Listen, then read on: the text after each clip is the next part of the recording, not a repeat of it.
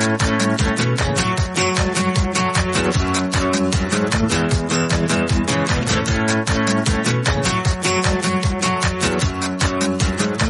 to the Books Applied podcast, presented by WSL Leadership.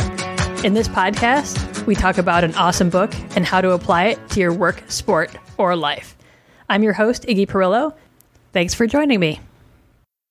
Hello, everyone. Today, we'll be talking about the book Thinking Fast and Slow by Daniel Kahneman, and I'm here talking with Mark Suroviec. Hello, Mark. I'm so excited that you're excited about this book. I'm thrilled. I'm super excited about this. I'm super excited about this book. I can't talk, and it's going to be great. Yes. Yeah. Awesome. Will you tell us a little bit about who you are, what you do? Just, the 10-second bio, whatever. Do whatever you want. But yeah, okay. Tell us about you. My name is Mark Suroviec. I am the founder and owner of Workplace Solutions. So we are a small business dedicated to the idea that life is too short for work to suck. So we create catalytic events and trainings that help people build, manage, and train their team. Fantastic. And we met in a space that is sort of dedicated to experiential education and growth and learning, which is super fun. And it came across somehow in some conversation we had that you like this book and I like this book. That's great. What brought you to this book in the first place, or how did you find it, or what caught your eye about it?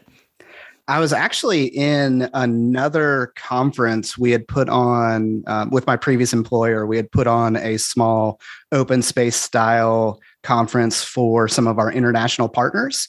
And one of the gentlemen, I think he was from Uganda, said, "This is the best book ever." And I'm like, okay, I was unfamiliar with the book and I decided to read. And some of my enthusiasm for the book has to do with the time period in which I read it. So I read it the first time during the heart of the pandemic. And so there's obviously a lot of emotion with that.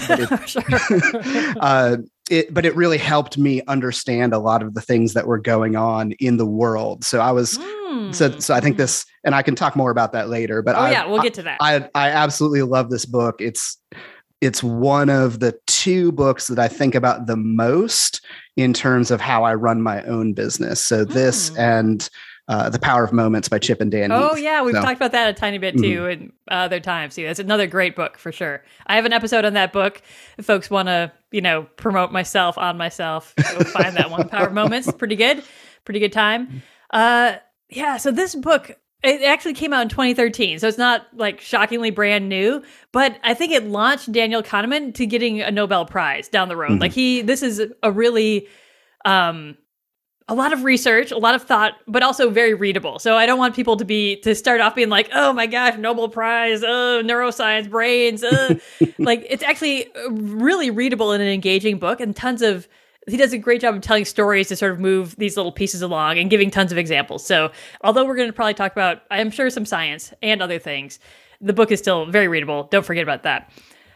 So you read during the pandemic. I read this book probably in the mid 2015, 16. So it had been out for a little bit, but a while ago.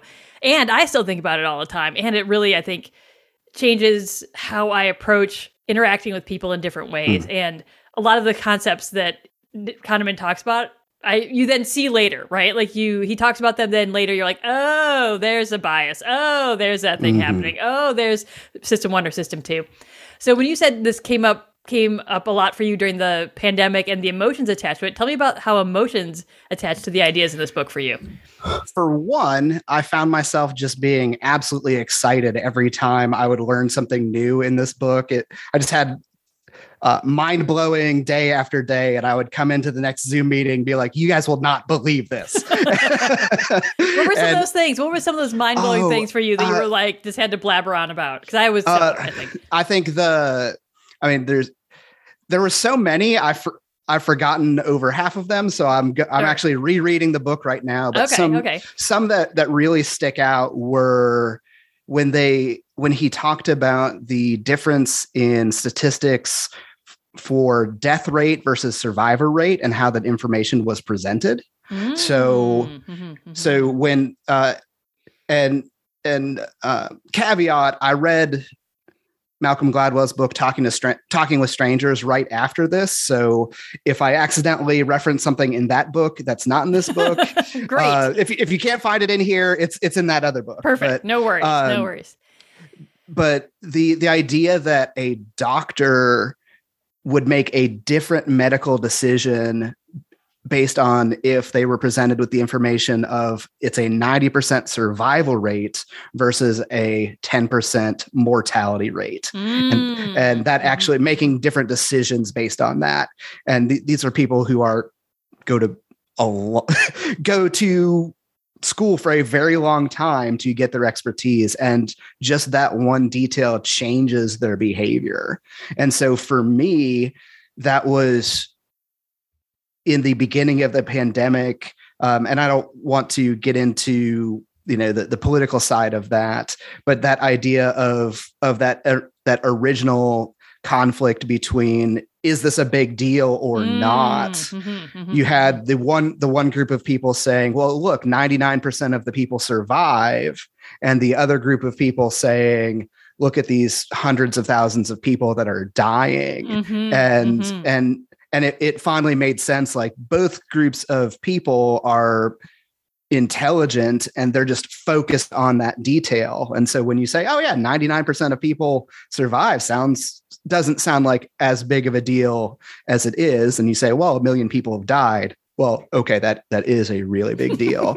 So, but it really helped me understand how very intelligent people could come to very different conclusions during that season where nobody really knew kind of what was going on. Yeah. And I think it speaks a little bit to one of the biases that Kahneman talks about, which is the what you see is all there is bias. And so we see a small slice of things sometimes, and we're like, that's it. That's all there is. That's the part I see is the part I recognize. And there isn't even anything else beyond that. That's just what there is. And that's like data is like a pretty good, small scale example of this. If I only see data for this sort of classic example, like all swans are white. I've only ever seen white swans. What I see is a white swan. That's all there is. And someone's like, P.S. by the way, in Australia, they have swans that are black, and your brain explodes. You're like, there's no data for that. That doesn't exist. It's not even a thing. We can't handle that. It's not that we can't handle it. But our brain has to work very differently to take in information that we didn't even conceive of before. And I think this is sort of the title of the book, Thinking Fast and Slow, talks about these two brain systems. And so we have a fast-thinking brain system that's looking for patterns, making leaps, intuitive, kind of jumping through things. And we have the slow-thinking version where we have to basically downshift a little bit in our brain and really do difficult cognitive work. And we don't have the energy. It takes a lot of energy to do really difficult cognitive work. Like we're suddenly driving uphill in the mud, wheels are spinning, stuff is happening. We're barely making progress. Our brain is working that hard versus we're going down a water slide. We're like, woo! Like we've hit the pool at the bottom because that other system, our brain works so quickly and we don't always recognize it. They both have their pluses and minuses. Like when we go really fast, sometimes we miss things. And because we're making these leaps, we're looking for patterns. We're like, cool, everything fits this pattern. We're done. We don't necessarily notice the outliers or other parts of these things. And our brains it's easy and we like it. We like it and it's easy and we recognize a pattern. We're like, ding, we got it. And so we feel really good about ourselves sometimes, but we miss things. And hard work is hard on the flip side. And we wimp out and stop working hard sometimes. So we don't always get to that conclusion at the end. Yeah, I was surprised by how often we think we're operating in system 2 when we're really operating in system 1. And I do wish he had different terms for that. I get system 1 and system 2 mixed up. That's for a person that focuses on memory. I was very surprised that was his choices. But yeah, that's it. They're not very fancy. The names are not at all fancy. But yeah, that idea of I think I'm making a rational choice, but I'm actually affected far more by some of these biases or some of these heuristics. Yeah. And or the chapter where he talked about replacing an easier question with a harder question, replacing a harder question with an easier question. So is this company worth investing in? That's a hard question to ask. That's all the business data that's involved. do I like this brand? That's an easy question to answer. And then you substitute that. Same thing with a political candidate. Do I like this candidate is different than will this person actually be effective and competent? So, right. Tough question, right? Yeah. And that's a great point that we like it to be easy and we make it easy on ourselves. And he really talks about the physiology of like your brain is burning a lot of energy. And so we can't always make great choices. We can't always operate in that much more logical, deep thinking way. And nor do we always have to, but we sometimes don't even have the energy for it. We're just like tapped out. Like I don't have the glucose in my brain to think very deeply right now. And I think some of that, obviously we don't always keep track of it. Sometimes people are like, oh, I'm really hungry right now. Like we can recognize when we're hungry or thirsty or, stress in other ways. But I think we don't really get into how much that affects our thinking because we like on the inside, we think we're doing a great job. Like, oh yeah, my brain just figured this out. I'm amazing. And you're like, okay, thanks. Look, who's telling you this? It's your brain, right? Yeah. Are there other parts from this book that were really like caught your attention as you were reading through? I think a couple things, the idea about anchors. So I really was fascinated by the chapter on anchors, where even anchors that were outrageous. I think he mentioned if you was Gandhi less than or older than 155 when he died, and that if you gave that as an anchor, that actually pulled up your estimate of how old he was when he died versus not giving that anchor or giving a lower anchor.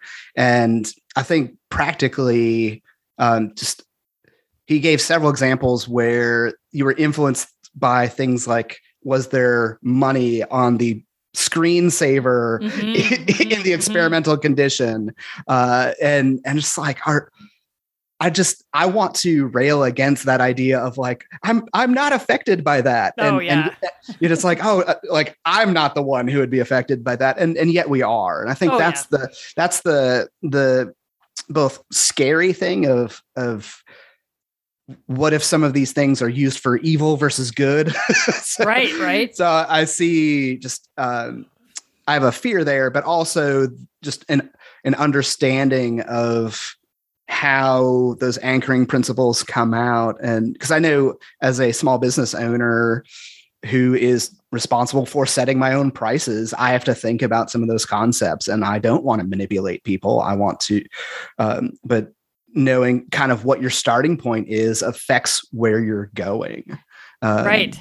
So, well, and you still want to be anchored to like quality, right? Yeah. And not necessarily like, and so dollars equal quality. So then you have to like do some weird math in there and your brain has to come up with something. And and you have to speak that in a way that other people understand. I think one of the other parts I liked about this book was when he talked about evaluating Kahneman worked for the Israeli military system for a while. And he talks about how you decide who's going to be an officer and who's not. And so he was sort of in charge of this officer training program where you decide if people go on to continue in leadership roles or if they don't. And my world is the world of leadership. So this, is very interesting to me. But how you decide can be very statistical, right? You can look at, well, they scored this on this test and they could run this fast and they could do this thing and they could do this on this other metric, and it was really important to also look at how you feel about the person, right? Do I feel like they'd be a good leader? Do I think they'd be great? And I think he skewed them from, at one point, they were only this sort of feeling space of like, well, they seem good. Oh, they look great. And so, which led into a whole bunch of other biases because we're biased toward people who resemble ourselves or who we resonate with in ways that are actually mirroring our own ideas, our own perspectives, our own selves in different ways. So we lose, when we just go with who we like, we lose some objectivity, obviously. And when we go to only the stats, it seems really cold and distant, and it doesn't quite get to the heart of if we think someone's good or not, because there's so many intangible pieces. Like leadership there's a lot of intangibles there. So he sort of helped them develop this system where you do metrics, you do tests, you do studies, you see what's happening, you look at this, and you look at that. And then he said he went back to visit later, and he's like, oh yeah, how are you doing? How's this going? And he's like, well, the people are like, well, we do these tests, we do this. And then we sit back and we close our eyes and we think, how do I feel about this, seeing this person as the leader in the future? Like, do I get a good feeling or not? Like, they just sit there and it's like actually a part of the process to the how you feel about this person from the evaluator's perspective, which I thought was great. This mix of the very rational, like quantitative and qualitative blended together. Yeah, I think one thing that surprised me from the book, I keep saying one thing, there was like hundreds of things. Exactly. You could probably do 6 episodes on this book easy. It's that full. It's that full. Was when he referenced the statistics with the judges and right? their length of sentence was most influenced by the proximity of the last time they had a meal. Yes. Which is just mind-blowing considering all of the social justice conversation and those kind of things to say just get that guy some Doritos, Right. And it was like obvious. It wasn't just like, oh, skewed a little bit. It was blatantly like, yeah, the people whose case was heard right before lunch got way harsher sentences.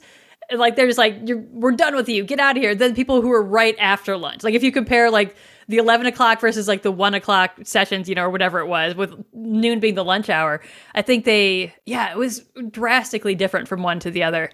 I think though, and this has affected my life a little bit, he also talks about doctors and people in medical professions similarly doing better, more thorough assessments earlier in the day. And as they get tired later in the day, not necessarily worse outcomes, well, slightly worse outcomes, but like less time, less patience, some of these more brain intensive things like judgment, assessment, looking at that. So I try always to schedule my medical appointments as early in the day as possible from here on out. Cause I'm like, I would rather have that 8 a.m. appointment and bust my butt to get up there early than roll in at 4:30 when they're right about to clock out for the day. I mean, we feel that, we know that in ourselves, like, oh yeah, it's the end of the day. I'm not going to engage anything too tough or too hard, but nor do I want my doctor in that position to sort of be winging it at the end of the day. Yeah, it's almost like we sometimes forget that people who are operating in a professional capacity are people too. What? I know, crazy. But when they're doing the service, it's like, well, hey, they're still on the clock. They should be at full capacity. And they're people. They get tired. They need food. It shouldn't surprise us. But so many folks kind of muscle through that and power through that and don't let their guard down, that it's like, oh, they actually are really tired and their decision making might be not suspect, but affected. Yeah. Oh yeah. Definitely affected. Definitely. Yeah. Affected in some ways. Is there another part that like comes to mind? Another light bulb moment from this book for you?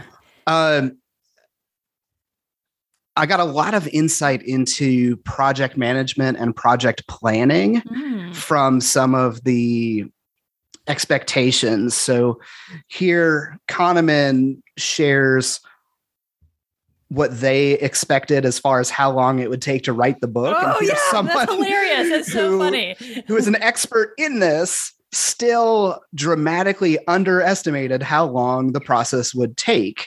And I think, I forget exactly how he says it, but the lesson for me was people are by default plan for the best case scenario. And I was involved in a project that went that way, where the leadership had basically said, oh yeah, it's going to take us like 2 weeks, and it didn't.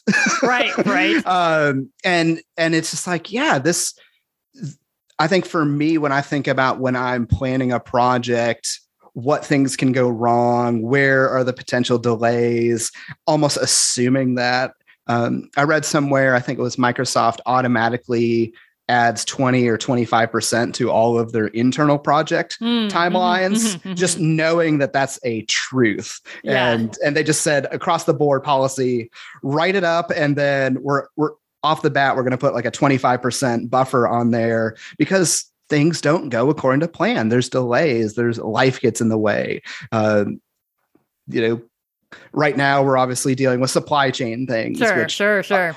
Hopefully when folks listen to this episode 30 years in the future, that's done. Like, what is that? We fix that. Yeah. Right. So, well, yeah. But that idea of applying that to project planning, and it's going to take longer than you expect. You've got the best case scenario. And one of the things I really appreciate about the book is at the end of each chapter, when he gave examples of questions of how to deal with some of those heuristics and biases, gave very specific examples of saying, ask this question in that context. And I'm struggling to recall some of those at the moment, but I thought that was super helpul. Yeah. Or he gives like a little like scenario of like, here's what this looks like in action kind of thing. Yeah. A little bit, one or the other. He speaking of like how long it takes to write the book, the story was hilarious because he and two other people were writing a book together. There were three of them, and they're like, "Oh, how long should this take?" And one person's like, "Oh, this is going to take 6 months," and the other person's like, "This is going to take a year." And he's like, "Well, how good are people at guessing how long this will take when they work together?" And he got into the research a little bit. And he's poking around, and he's like, "Oh, people underestimate by like 50% often. So Microsoft's 25% is nice. So they think that they're doing a good job." And then he found that like a certain percentage actually never finish at all. Like whatever was like 20% are like takes twice as long as they estimate, and then some other percent, like 10%, just never get done ever. And he's like, "Whoa!" So we might be off by hundreds of percent, like we might be 200% off in this, or we might never get done, which I'm like, oh yeah, it's good to know. And that you can look into these things and think about how, yeah, we're making guesses, we're estimating. And I think he talks a little bit also about how we plan for our future self to be better than our current self in a lot of ways. So our future self is like, oh yeah, my future self is going to be able to follow that project, no problem. There's not going to be like just exactly what you were saying. There's not going to be hiccups along the way. Future self has got that nailed. Current self is like, is going to be future self someday. So no problems. Like we're actually only ever our current self. The problems happen constantly. Yeah. We get screwed up all over the place. Yeah. Current self called in sick yesterday. Yeah. Oh, weird. How does this even happen? Yeah. I think you're right. There's so many interesting points of this book in terms of how I hadn't been thinking of that project management part for a while, but we do a terrible job of estimating how long our work will take, especially when we work with others, right? And how we are doing other things. Another part that I liked was when he talks about giving feedback to people, and like he did the math. Negative feedback doesn't work. Like it doesn't encourage growth and progress to tell someone what they're doing wrong all the time without also telling them some of the things that they do right. Like we sort of know this and we hear this, like, yeah, don't forget to support people. And I think there are spaces where that doesn't land, people don't believe that you can give people positive feedback. It will function or work, or, we'll just make them soft and they'll never do the work. The stats are not in your favor, people, if that's you, because giving only critical feedback, only constructive feedback exclusively demoralizes people. We know this. There's math, there's science, there's brain science to it. Thanks, Kahneman. And you perform worse over time if you are only getting this sort of, here's what you did wrong, here's what you did wrong, here's what you did wrong type of feedback. Yeah.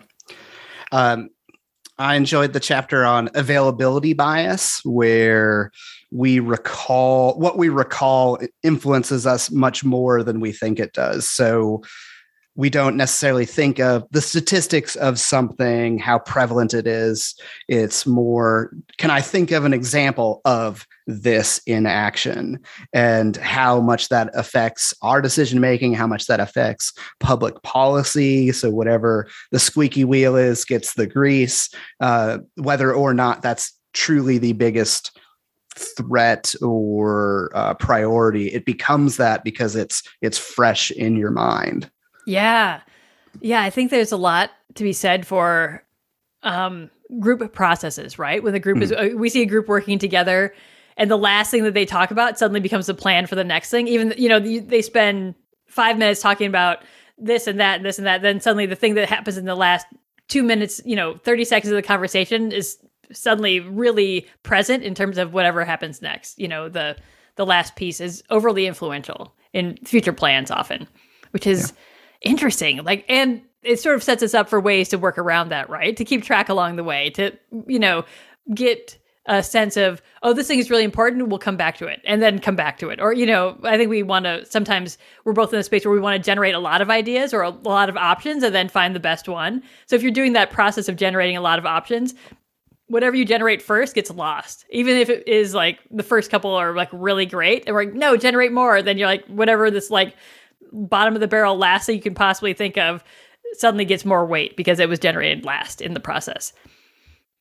So I think something super practical I picked up from the book, I think early on, he mentions how something that's not true still affects you, even unless your system 2 actively says that is not true. And you've taken that mental effort to declare that that's not true. And it just made me wonder, and that's especially if you're tired. So you talked earlier about that lack of energy. So if your brain is engaged in something else, or you are just generally tired, scrolling through, Facebook and Instagram might not be the best application. And it's almost more insidious in that, that if I'm up late scrolling through Facebook, that is not a place that is known for accuracy of information. Right. So those things can still influence me if I'm not actively saying no, stopping at each post saying that is true or not true. And that's, no one actually does that when they're scrolling through their feed. So it makes me just really think about some of the behaviors or habits that I may have to say, all right, if I'm tired, I should not be scrolling through something where it can influence me, because it's going to affect me more than I think it does. And I think it's both scary, but something that I can actively do to say, I'm not going to put myself in that compromised situation, even though in the moment it doesn't feel like you're compromised. Oh yeah. I think one of the themes throughout this whole book is on the inside, we always think everything is great. And in the reality, we're getting affected a lot more than we anticipate or than we expect, I suppose, down the road. Because we're like, oh yeah, no, I'm a sharp person. I can tell what's a lie and what's not a lie or whatever. But even that, yeah, I love that example of just sort of scrolling through and seeing headlines, seeing, blurbs, seeing like short little pieces of information, often out of context, often, in sort of skewed lights in different ways, I think some of that does affect, I don't even think. We know that affects us more than we think, because we are in that place of being not on our guard. And system 2, that deep thought, it takes a ton of energy. And of course, we're not set up for using our energy very well when we're fatigued at the end of the day, that late day system. It's interesting. I think I like how you're talking about that. It applies then to how you choose, what you do and when you do it, based on your energy level. And I think people often are just consuming at the end of the day, like, oh, I'm going to watch a movie, I'm going to binge a show, I'm going to do blah, blah, blah. But I think some of the other interesting point you make about what information I'm going to set myself to intake at that time is also pretty critical in terms of how that's going to influence me down the road. What about you, Iggy? What are some of the things that jumped out at you? I've been blabbering along the way. I think just the idea of these two systems. Oh, I love the part where they're trying to figure out how these systems and what you can see, and if they're physiological or if they're just mental, whatever. And so they have a camera looking at people's eyes, and you can see how the eyes dilate or contract based on how much, when our eyes are, I think it was dilated more. I might be getting this wrong. We're taking in more information. Like literally our eyes are a little bit wider open. We're getting more information in. Our brain's working harder. We're processing a lot. And so then when we stop taking that much information in, our eyes contract a little bit. Like our irises actually contract a tiny bit. So we are literally taking in less information and light, into our eyeballs. And our brain is processing a little bit less. And so they could put the camera on people's face and look at them and ask them these difficult questions. And not crazy difficult, but complicated math. Like, oh, what's 2 times 2? And people got that easy one. Then they're like, what's 24 times 17? Suddenly their brain is like, oh, and they could see them trying to work it out. And then they could see their eyes contract when they knew they could visually see that people had given up on that deep thinking before the person said, I don't know. I can't quite get that one. Or, whatever it is, like people step out. So step away from that. And so we could see physiologically that what system people were engaged in. And we're not always going to look at people's irises and see like, wait, are they dilated or contracted right now? Like, can we see that? But I thought that was fascinating that there are other physiological responses to what thinking system we're using at any given time. And that was really exciting as a facilitator and trainer to put actual physiological evidence to that feeling you get, like, it looks like they're thinking. I don't know why. It looks like they're processing, because one of a good facilitator in our industry is comfortable with silence, and good trainers are comfortable with silence. And the expectation there is that during that silence, there's processing going on. They're not just, thinking, when is this garbage going to be over? It was, you hope. Right. But it was nice to see that was there's real things that your senses are picking up on. And I'm not saying that facilitators are like the mentalist where we can, see a fold on the collar and know everything about them. But there is that eye response is a real thing that you notice, whether you're noticing it consciously or not. And prior to that, I didn't have a way of describing even like, I can tell they're still thinking. At least I believe they're still thinking. And I think I'm right a lot of the time, but you're picking up that movement of the eyes is just one of the subtle signals. So, yeah. And I think we process some of those subconsciously as people who work in the space of, we work in the space of wondering are people thinking, are they working on it? Or are they not? Or are they just sitting there? Right. And in educational spaces too, you learn to read those signals in a much more subtle way. And I think some of this book also, like those, you can move things from system 2 of me examining your eyeball response to, okay, I see this pattern, right? I see this pattern in you when I ask a question, when the group is doing this thing, when this type of thing is happening. Here's what I kind of expect. Are things fitting into this pattern I expect? Can I tell from you, as a person that I've known for a while, can I see the signals that you're still thinking or that you're done thinking, that you're engaging or that you're disengaging? So I think you can move some of these things from this like deeper thought realm to a much like pattern-based, heuristic-based, like, oh, I have my shortcuts now. I don't have to think about it so much. And so you can transfer things, situations, pieces of knowledge, systems from one to the other, which I think is also really fascinating. I think the last thing for me that I really focused on was that hindsight bias. So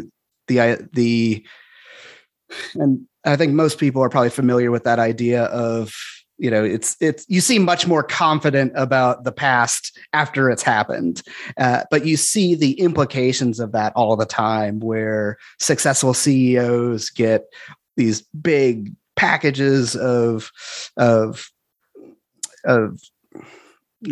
compensation, and it's like, well, maybe they were just lucky. Yeah. Right. Golly, in my line of work, I see a lot of teams or organizations that succeed in spite of the leader. Right. But the leader gets the credit, and it's like, oh man, they are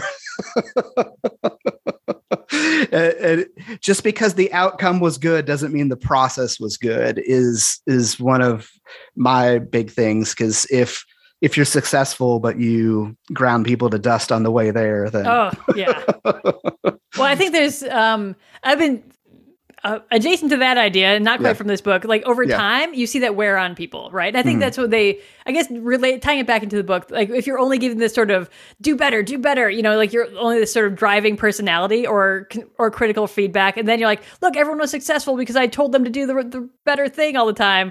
And everyone's like, that leader is such a jerk and I hate them and I don't want to spend any time with them. Eventually over time, I think that evens out because the most talented people will leave.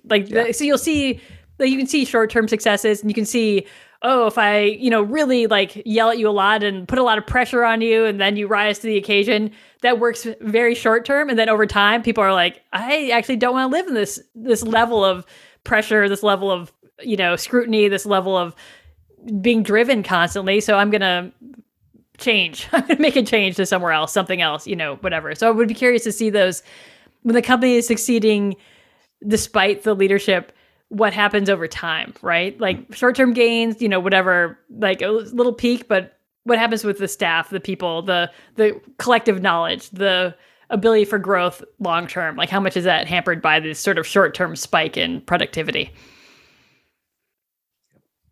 Good stuff. So many interesting things. I feel like similarly, there are like 4,000 other topics from this book that are so great.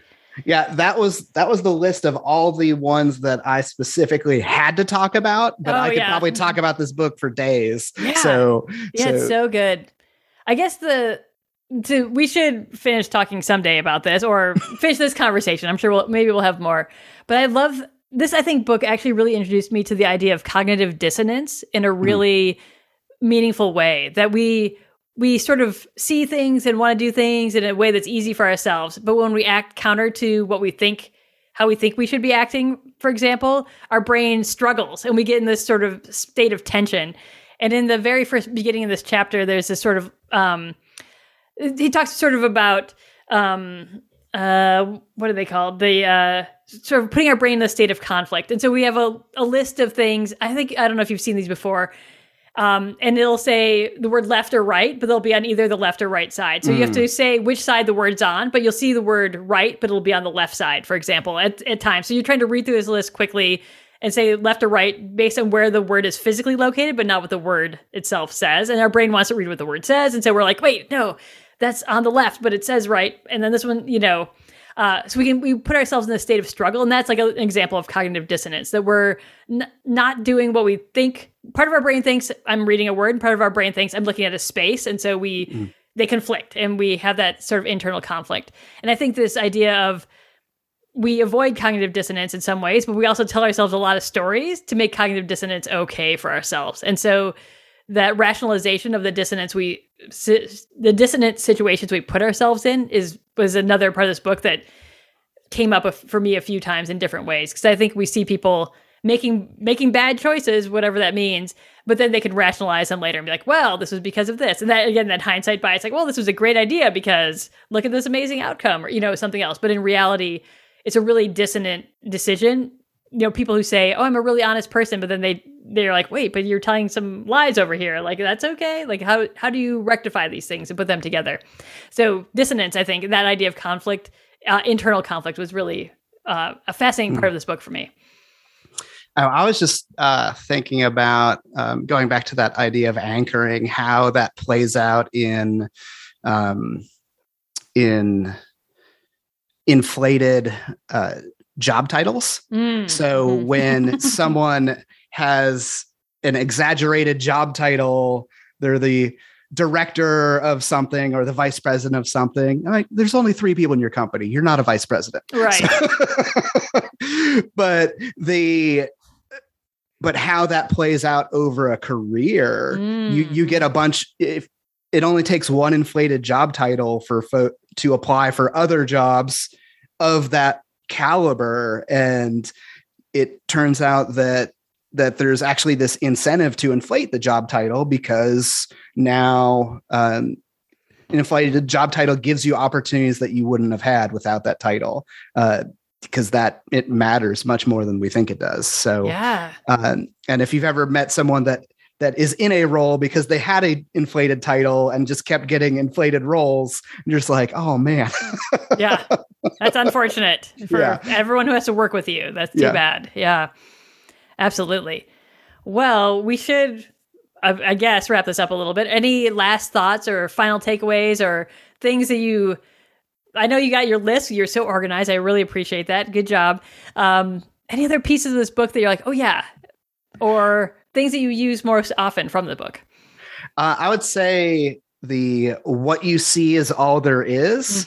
So if you remember one phrase from the book, what you see is all there is a that's not a good thing. So, so just remembering there often are other options. There often are things to consider that aren't in front of you. So when you slow down and take that time,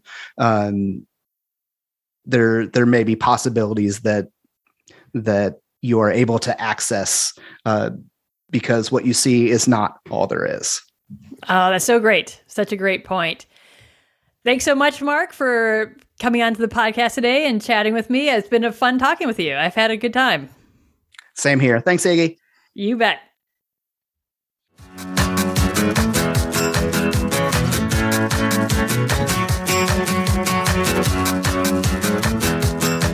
Thanks for joining us for this episode of the Books Applied podcast. I hope you enjoyed getting to know a new book and learning how to apply its ideas to make your work, sport, or life a little bit more awesome. For more leadership education-related content, including conflict management checklists, invitations to a fun free lunch that happens monthly, upcoming classes, webinars, and mastermind groups, please head over to wslleadership.com. Thanks, and have a great day.